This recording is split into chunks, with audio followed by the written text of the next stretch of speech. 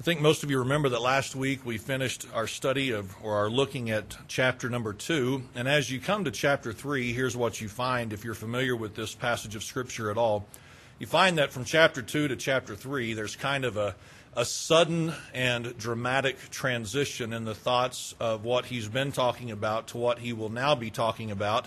And so because there's really not much of a connection from chapter 2 and the thoughts of chapter 3, I'm not going to review last week's message. It's not pertinent to this morning's message. So today I just want to begin by asking us to think about something that I'm sure I have talked about before by way of principle. I know the application is going to be a little bit different, but I want us to begin this morning by thinking about this truth that with everything we do, there is a level of risk associated with it. It does not matter what we do, or maybe even don't do, there is a level of risk associated with it. Think about this for just a moment, that there was a risk associated with you getting out of bed today. There really was. Now you may say, well, it wasn't much of a risk. I didn't say it was a high-risk endeavor that you engaged in. I just said there was a risk in you getting out of bed this morning. Certainly there were some risk associated with you leaving the house today. Whenever you go to work tomorrow, there are going to be certain risks associated with what you do. Everything that we do, everything that we engage in, everything that we are a part of, there are certain risks associated with that activity. Now, I'm of the opinion and I'm of the mindset that it is good for us to be aware of the fact that there are risks associated with what it is we're doing. I don't want to be one who's afraid of everything, but I think it is good, I think it is helpful, and I think it is profitable for us to realize that with everything we do, there are certain risks associated with it. Because here's what it does, is if we recognize the risk associated with whatever it is we want to do, we can better decide if that's really what we want to engage in. Let me explain. There's a part of me that thinks it would be fascinating to go skydiving. I really do. I think it would be fascinating to go up that high and to jump out of a plane and just parachute my way down. But because there are certain risks associated with that I am glad to know, that's where common sense jumps in and says you really don't need to jump out of a plane at this stage of life. Maybe prior to kids, prior to marriage and responsibility, maybe that was a good time. But right now, no, you don't need to engage in that. So I'm thankful that there's an awareness, or can be an awareness, of the risk associated with certain activities, because it lets us determine whether or not we really want to engage in it. But I'm also thankful for this reason, that if we look at the activity, the risk associated with it, and we still choose to engage in whatever that is, we at least know how careful we need to be when doing this. Okay, if I'm doing this and these are the risks associated with it, then I need to be careful to this degree, to this extent, so as to come out of this as unscathed as possible. So do you understand the principle here that everything we do has risk associated with it? It's good that we know those risks, because we can change our mind or our approach to something and maybe stay away from something if the risks are too high. But if we choose to continue on, then we at least know how to handle ourselves in the midst of that situation. Now, as we think about that, we're going to kind of change gears just a little bit and go a different direction in our thoughts. But this morning, as we come to James chapter 3, here's what you know, if you're familiar with this chapter at all, is that James is going to spend quite a bit of time in this chapter on the tongue, which obviously is what's responsible by way of sound that comes out of our mouths or the words that we speak, correct? Okay, I mean, you kind of have to have a tongue in order to formulate the words and the sounds that come out of our mouths. And so whenever James is speaking of the tongue, then here's what we know. What he is ultimately talking about are the words that we speak. Now, for just a moment, if you would, look in verse number 2, kind of toward the middle of the verse. But notice what James said. James said, if any man offend not in word, the same is a perfect man and able also to bridle the whole body. I don't know if you've ever thought about that statement before. I know that for myself this week, I gave it a little bit more attention, a little bit more thought than I've probably ever given it in the past. But what James said in verse number 2 is this, is if a man is able to not be offensive or say things he ought not say with his words, then the man who is capable of doing such, that is a perfect individual. And to that statement, we would have to say amen, would we not? Amen. Think about this for just a moment. No matter how much we guard it, no matter how much we protect against it, no matter how much we strive to be mindful of it, isn't it amazing how quickly things can come out of our mouths that we had no intention of coming out of our mouth? I have found this to be amazing the more I have been aware of this, that in an instant, just as quick as the blink of an eye, we can be rude with what we say. And we might even say, well, I'm not really a rude person. I understand, but just that fast we can be rude. It's amazing to me how quickly we can be hateful. It's amazing to me how quickly we can be offensive, how quickly we can be obnoxious, how quickly we can be dishonest. Put it whatever you want in the blank there. Isn't it amazing how fast things can come out of our mouths that have no business coming out of our mouths? About a week or so ago, Susie and I were driving down the road. She asked me a question. She wasn't trying to be offensive. She wasn't trying to be rude. She wasn't trying to be anything other than inquisitive about something that I had already mentioned. And whenever she asked the question, seeking for clarification, I wasn't even upset. And you know what I did? I responded in a rude manner. Again, I wasn't mad. I wasn't upset before she asked the question. But in the way that she asked the question, I guess it struck me just wrong. And in my response, I was rude. You know what I had to do later that morning? I had to say to her, I'm sorry. I don't know why I responded in the way that I did. I don't know why I said what I said. But just that fast, I said something that I didn't need to say. You ever been there? Listen, I know you have, because if you've never been there, then what you're saying is you're a perfect person, and we all know better. I don't remember the exact time frame. Within the last couple of weeks, though, I know it to be so. I was visiting with someone, and the conversation was flowing pretty quickly. Now, let me just kind of insert here. I try very hard to be an honest person. I want to be a person that tells the truth at all times, in all situations, in all manners, no matter what. That's what I want to be. I strive for that. But I was having this conversation that was flowing pretty quickly, and this person said something, then I said something, and then they continued talking. And as they continued talking, you know what I was thinking about? What I just said. And I thought, that's not how it happens, you dummy. That's not really what took place. And so what I did is I spoke a lie unintentionally, but as the conversation was flowing, it was like it just came out of my mouth as quickly as anything could. And I was standing there thinking, where in the world did that come from? Boy, it's frustrating, isn't it? But think about this.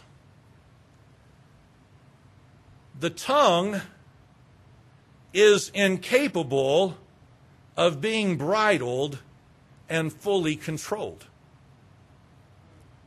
It's impossible. James says again, if a person is able to not offend in word, the same is a perfect man. And friends, perfection does not exist in humanity. So every one of us, if we're honest, we have to admit there are times that things come out of our mouths that ought not be said. So does that then justify us saying things that ought not be said? Well, the answer is no, of course not. If I'm rude, I need to make it right. If I'm hateful, I need to make it right. If I'm dishonest, I need to make it right.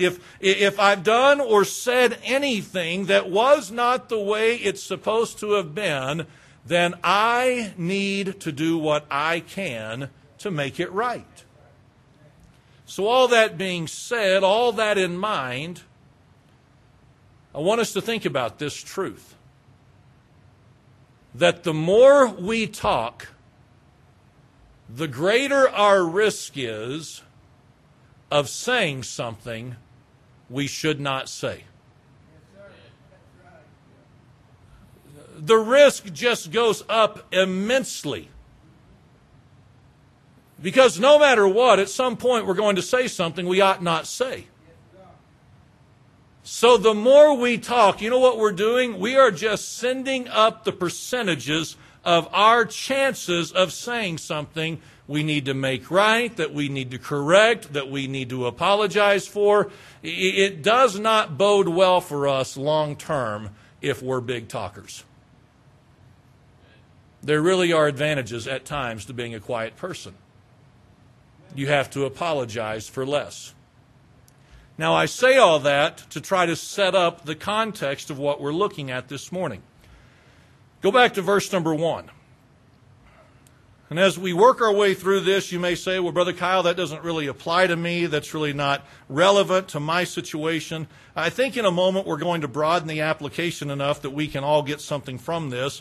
But I want us to notice in verse number 1 what James says. He begins by saying, my brethren. My brethren. Now, I'm of the opinion, I'm of the position that James is writing to fellow believers, that this is not just a general reference to fellow Jews, but this would be a reference to fellow believers who have been saved out of Judaism. This is important because of their culture, because of their mindset, because of tradition.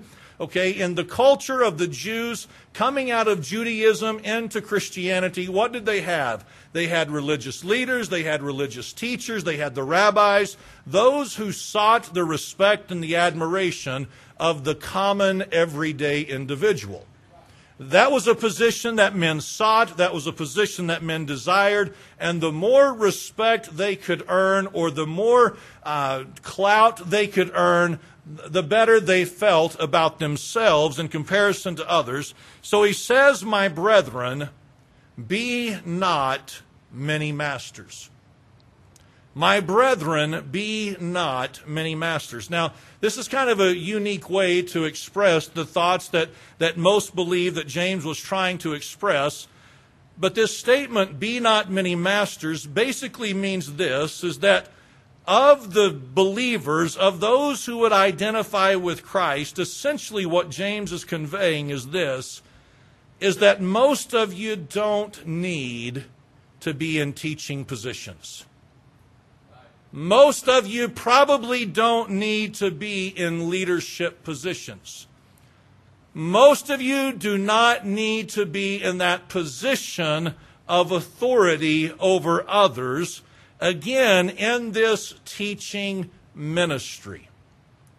Now, again, somebody may sit here and say, well, Brother Kyle, that's not a concern of mine. That's not a desire of mine or anything of that nature. Well, hold on. We'll get to that in just a couple of moments. But here is what James said. All right, be not many masters. Many of you, most of you, the majority of you, you don't need to be leaders. You don't need to be the teachers. You don't need to be the ones out front. Well, for what reason? Well, think about this, that in order to be a master or a teacher or a leader or something of that nature, here's what you have got to do. You have got to speak in order to communicate what it is you're trying to teach.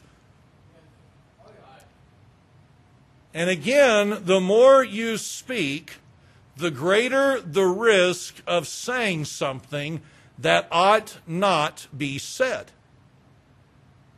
As I was thinking about this sermon, as I was thinking about this verse and what appears to be the thoughts of verse 1 in light of the context, I was thinking about the position that I am in.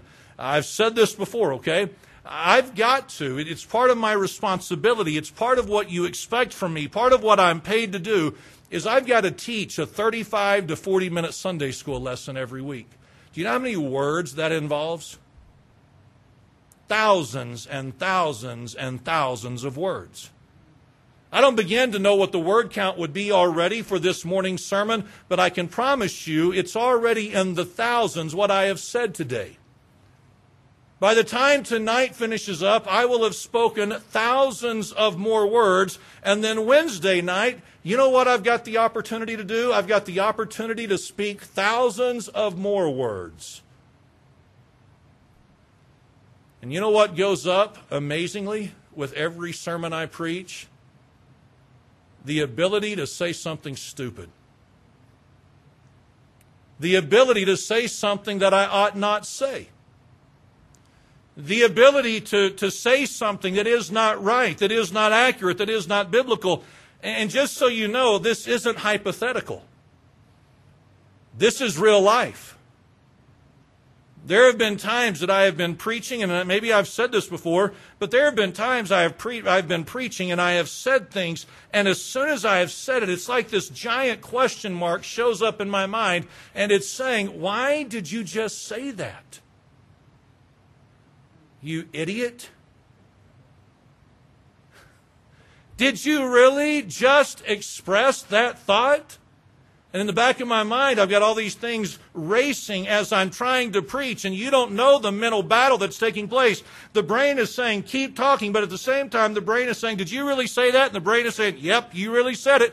And in all of this, it's just like, my word, I've got the potential to say so many dumb things, and I have said so many dumb things over the years.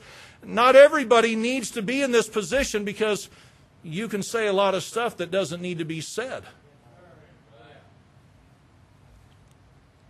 I'll just tell you, sure I've said this before, but there have been so many times I've been sitting in my office listening to sermons that I'm editing so that it'll go out on the radio at some point in the future. I have thought so many times, thank you, God, for the delete button. I can just highlight that section of the sermon that made no sense whatsoever, that didn't need to be said, that was a little bit of a rabbit trail. I can delete that one and say, well, at least the radio people don't have to hear it. There have been times, I know this, okay? I know this. There have been times that I've been preaching and you've been looking at me like it's a blank look, and I'm thinking, what is wrong? Why aren't these people more responsive? Then I go back and I hear the sermon and I'm thinking, well, that's why they were unresponsive. What was there to respond to? I just pulled the wrong person into the story I was talking about, and they're supposed to know what I'm thinking. You understand what I'm saying? He says, my brethren, be not many masters. Not everyone needs to be a teacher. Not everyone needs to be a preacher. Not everyone needs to be in that leadership position, because you've got to talk in order to be in this kind of position. And the potential to saying things that don't need to be said goes up increasingly with every word that you speak. And if you think you're going to get it right every time, you're wrong, because if you got it right every time, you'd be perfect. And nobody is perfect when it comes to how they speak. So there's the risk involved with being that master or that teacher or that leader. But here's part of why this is something to consider or to give attention to. It's good to know the risk associated with it because of what the consequences can be. Notice what he went on to say in verse number 1. He said, my brethren, be not many masters, knowing, understanding, realizing this, that we, those of us who are in those leadership positions, knowing that we shall receive the greater condemnation. James says you've got to understand this, you've got to know this, you've got to be aware of this, that there is a greater level of judgment placed on the masters or the teachers, the preachers, the leaders. There is a greater level of judgment. Now listen, not for how they lived, but for what they taught. You understand this? I've had people say things like this, well, you've got to live differently because you're a preacher. No, I've got to live differently because I'm a Christian. But you've got to live different because you're a Christian. I'm not held to a different lifestyle just because I'm the preacher. As Christians, we are held to the same standard as far as how we live our lives. But for every word that I speak, for every lesson that I teach, for everything that I bring before the people, there is going to be a higher level or greater level of judgment that comes with what I say. Because, listen, if everything goes right, here's what's happening. The lesson or the message is influencing thought, which will in turn influence action and behavior. So it is of utmost importance that I get it right, because I will be judged to an extent on how the sermons and the lessons and the messages that I have brought have influenced the thinking and the behavior of you, the people. So this is the risk. Talk more, better chance you'll say something that doesn't need to be said. And you need to be mindful of it, because this is the possible consequence, the greater condemnation or judgment that comes with it. Now this morning, I know that you know this. It's been this way in every biblical church from the time the church began.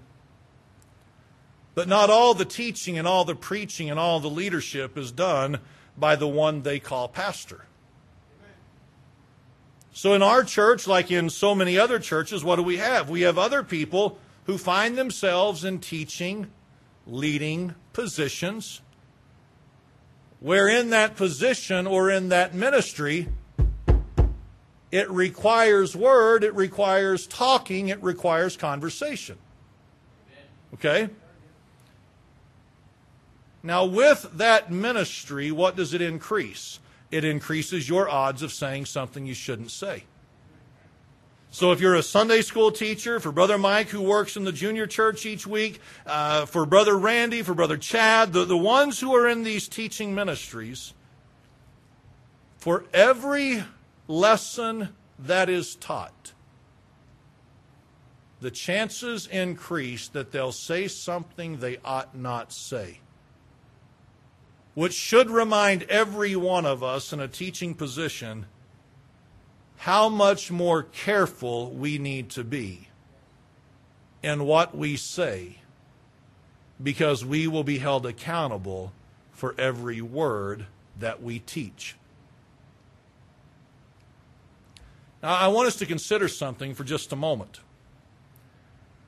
Here is a risk that is associated with being in this position of being a teacher, leader, whatever title you'd like to give it.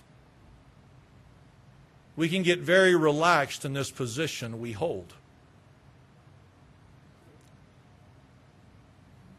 Well, our church family is gracious. They're kind. They'll let some things slide, and they're not going to hold it against me. That's really not the right position or the mindset to have, because I'll still be held accountable for what's taught.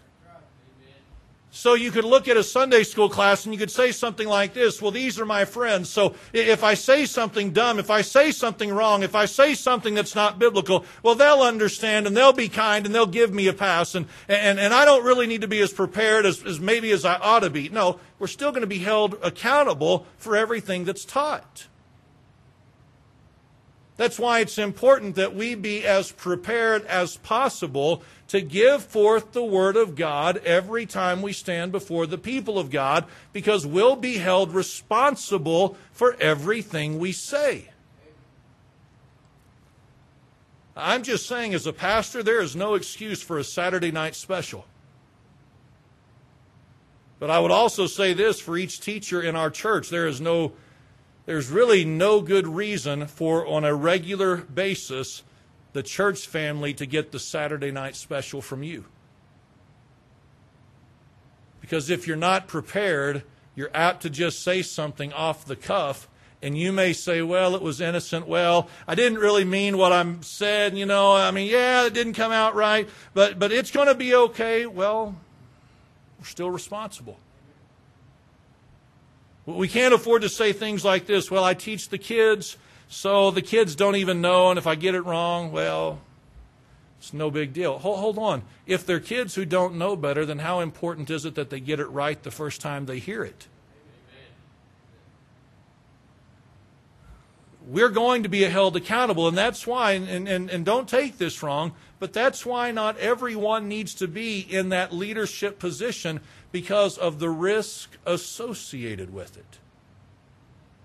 I just want to throw this out to you ladies who attend the ladies' Bible study. If you're ever asked to do the devotion at the ladies' Bible study, you need to remember that there is a great risk associated with that because every word that you speak will be held for consideration because of what you have said to influence thought and behavior. It's that important. It is not a light matter to find ourselves in this teaching, leading position, because when the words come out, we will be held responsible for everything we've said. And that's weighty. But again, you may sit here and say, well, Brother Kyle, you've probably noticed I don't teach a Sunday school class. You've probably noticed, Brother Kyle, that whenever a Sunday school teacher is gone, I'm not the one who fills in for them. Brother Kyle, you've probably noticed that whenever you're gone, I've never said to you, hey, I'd be happy to fill in for you. That's not really what I want to do. I understand, I get it, but again, let's broaden this application just a little bit. How many of us, whether we desire the position or not, how many of us realize that we are in teaching leadership positions every day of our lives? We really are. So whether or not it be in an official capacity, every one of us are in leadership, teaching positions to some extent in someone's life, almost daily, if not daily. So what are you talking about? Well, right now, I am the head of the home, which means I've got some children that I'm still supposed to be influencing. Do you know how critical it is that what I teach them be biblical and not culturally relevant if the two are not in agreement? Do we realize this? That everything I teach my children, I will be responsible for. Everything I say, every way that I influence their thoughts, which influences their behavior, I am going to be held responsible for that. Now think about that. With that risk, do we realize how important it is that we give it to them correctly because we'll be responsible for what we've taught them? Well, my kids don't know any better. My kids, they understand. My kids this, my kids that. My kids, they'll get it figured out. No. That's not the way it's supposed to be. I'm in that teaching position, so I have to be the one teaching them the Word of God properly, accurately, because I'll be held responsible for what I have taught them. If you broaden the application. How many of us have ever tried to teach a coworker something? Yeah. Well, you know how important it is that you get it right? Because what you teach them that could influence their thought, that could influence their behavior, if you don't tell it to them correctly, you will be held somewhat responsible for what you've said.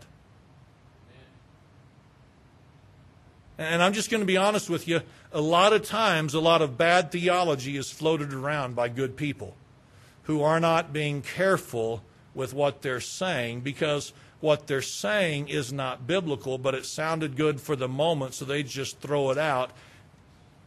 and then later realize, I probably shouldn't have said that. It doesn't really matter where we find ourselves in these teaching, leading positions. There is an accountability that goes with you and I opening our mouths. Are we hearing this? There is an accountability that goes with you and I opening our mouths. Are we going to get it right every single time? Well, of course not, because that again would reflect perfection, and none of us are perfect.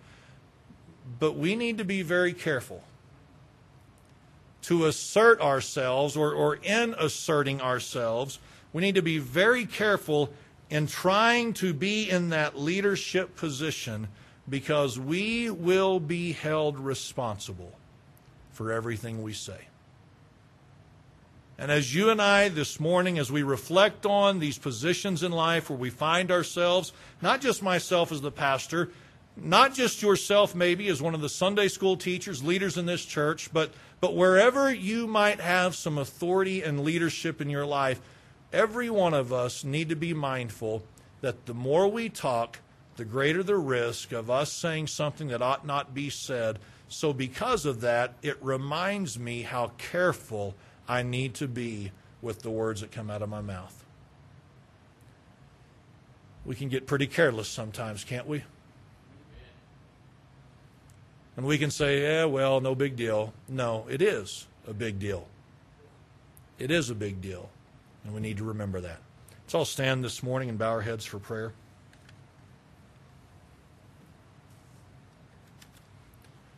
Fathers, I come to you this morning. I pray that you'd help each of us, not just those in a capacity of ministry per se.